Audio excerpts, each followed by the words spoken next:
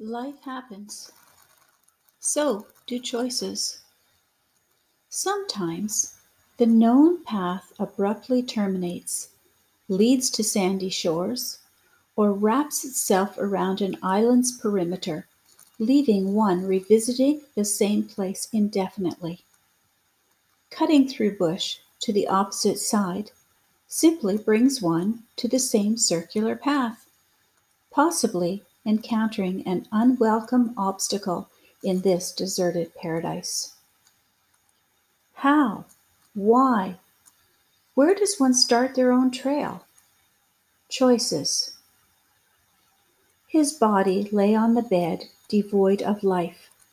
She felt hollow, drained of emotion, waiting for the funeral home to transport him from the intensive care room they occupied.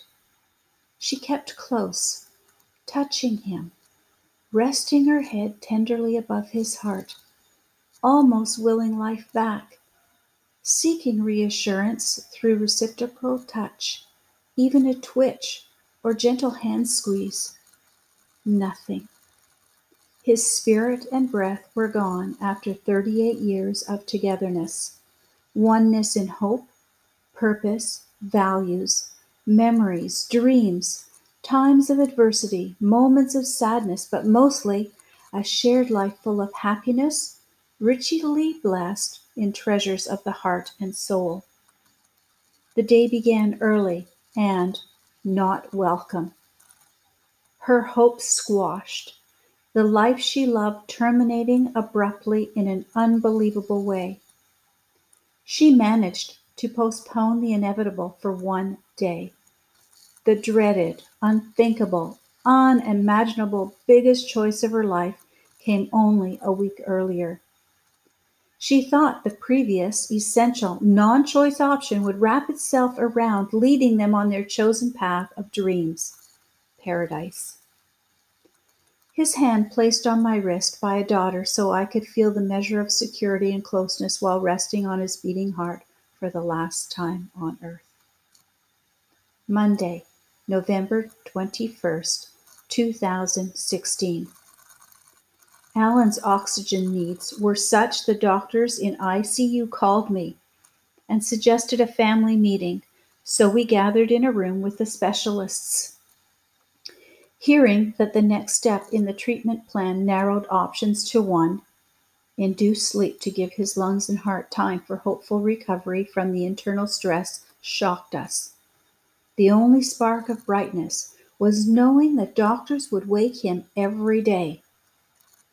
By this time, Alan had a full mask. Our youngest son and I brought the news to Alan.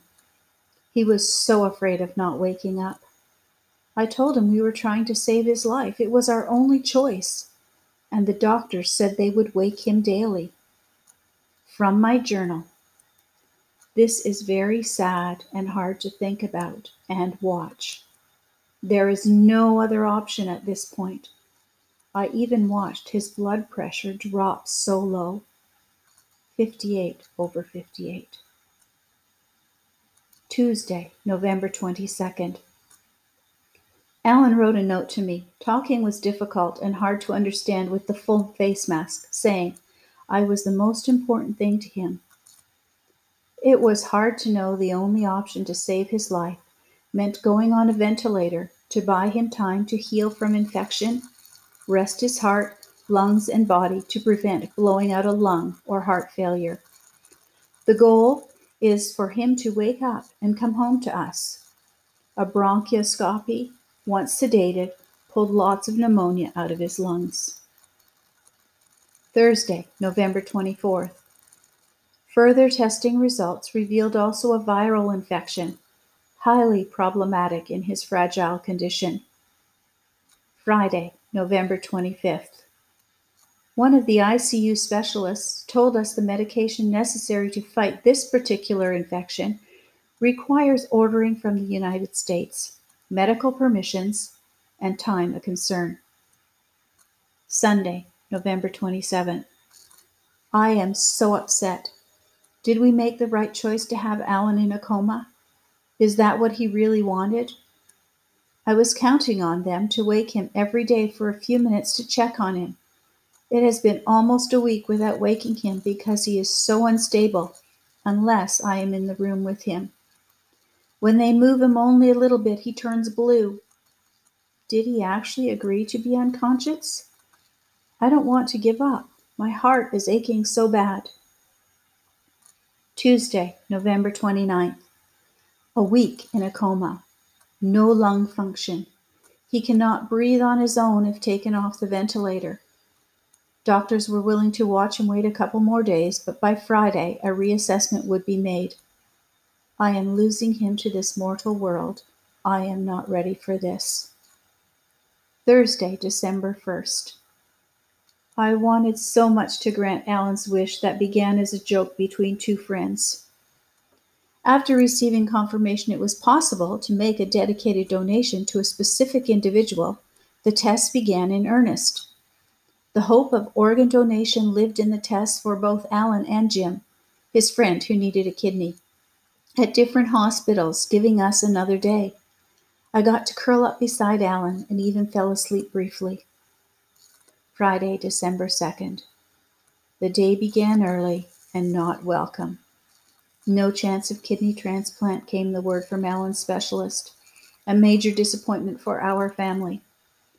I crawled up and lay my head on his chest, listening and feeling his heartbeat while tears ran down my face. I apologized for not waking him. I really thought he would wake. Some of the children were able to be with him and I in our final earthly moments. All the children had spoken and spent time with him. It is a very difficult thing to watch a loved one leave this world, no matter what your faith or belief, religiously, spiritually, intellectually. Does life continue in another sphere? He made a few gurgling type noises, almost like when he snored, only deeper, before he went silent. It was quick after the intubation tube was removed and he was disconnected from the ventilator. His spirit and breath were gone after 38 years of togetherness. One in love, purpose, values, memories, dreams, times of adversities, moments of sadness, but mostly a shared life full of happiness, richly blessed in treasures of the heart and soul. Choices made in the hospital did not turn out as expected. What was I to do? Our island, alive with richness in family life's vegetation of happiness, love, disappointments, struggles, faith, and service to others, had a path we created around the perimeter, the beach and water, keeping us feeling safe and secure in our habitat. Never did I expect to one day leave this island's known path in comfortable, secure, happy, dream-filled life to begin a voyage on my own. The path we walked for so long hand in hand would remain only in my mind and heart. I woke up the next day and began as if he were still here, seeking his advice, wanting to please him and make him happy. Stay on the path, I told myself. No marked path, a trail to blaze. Life happens, so do choices. My voyage is not always in smooth waters. Waves have crashed over my bow, battered both sides, and take me where I never imagined. Sometimes wafted to and fro, caught in a whirlpool of emotions or tidal pool of despair, my voyage seems doomed to simply trying to exist. Other times, floating lazily along, drifting aimlessly in a current stream, relishing the peaceful relaxation by surrendering to faith and hope, knowing all will be well. Trusting I am loved, even when my strength is weak. Feeble my knees and dim my sights, lift my spirit. I shall overcome and rejoice in blessings no matter what waters I cross, sail upon, or fear on my voyage. How do you leave the path and blaze your trail that may be a path for another person one day? Perhaps your path's end was not your choice, but due to circumstances, another's choice, through no missteps of your own. When life changes in unexpected ways, where do you turn for help in making those trailblazing choices?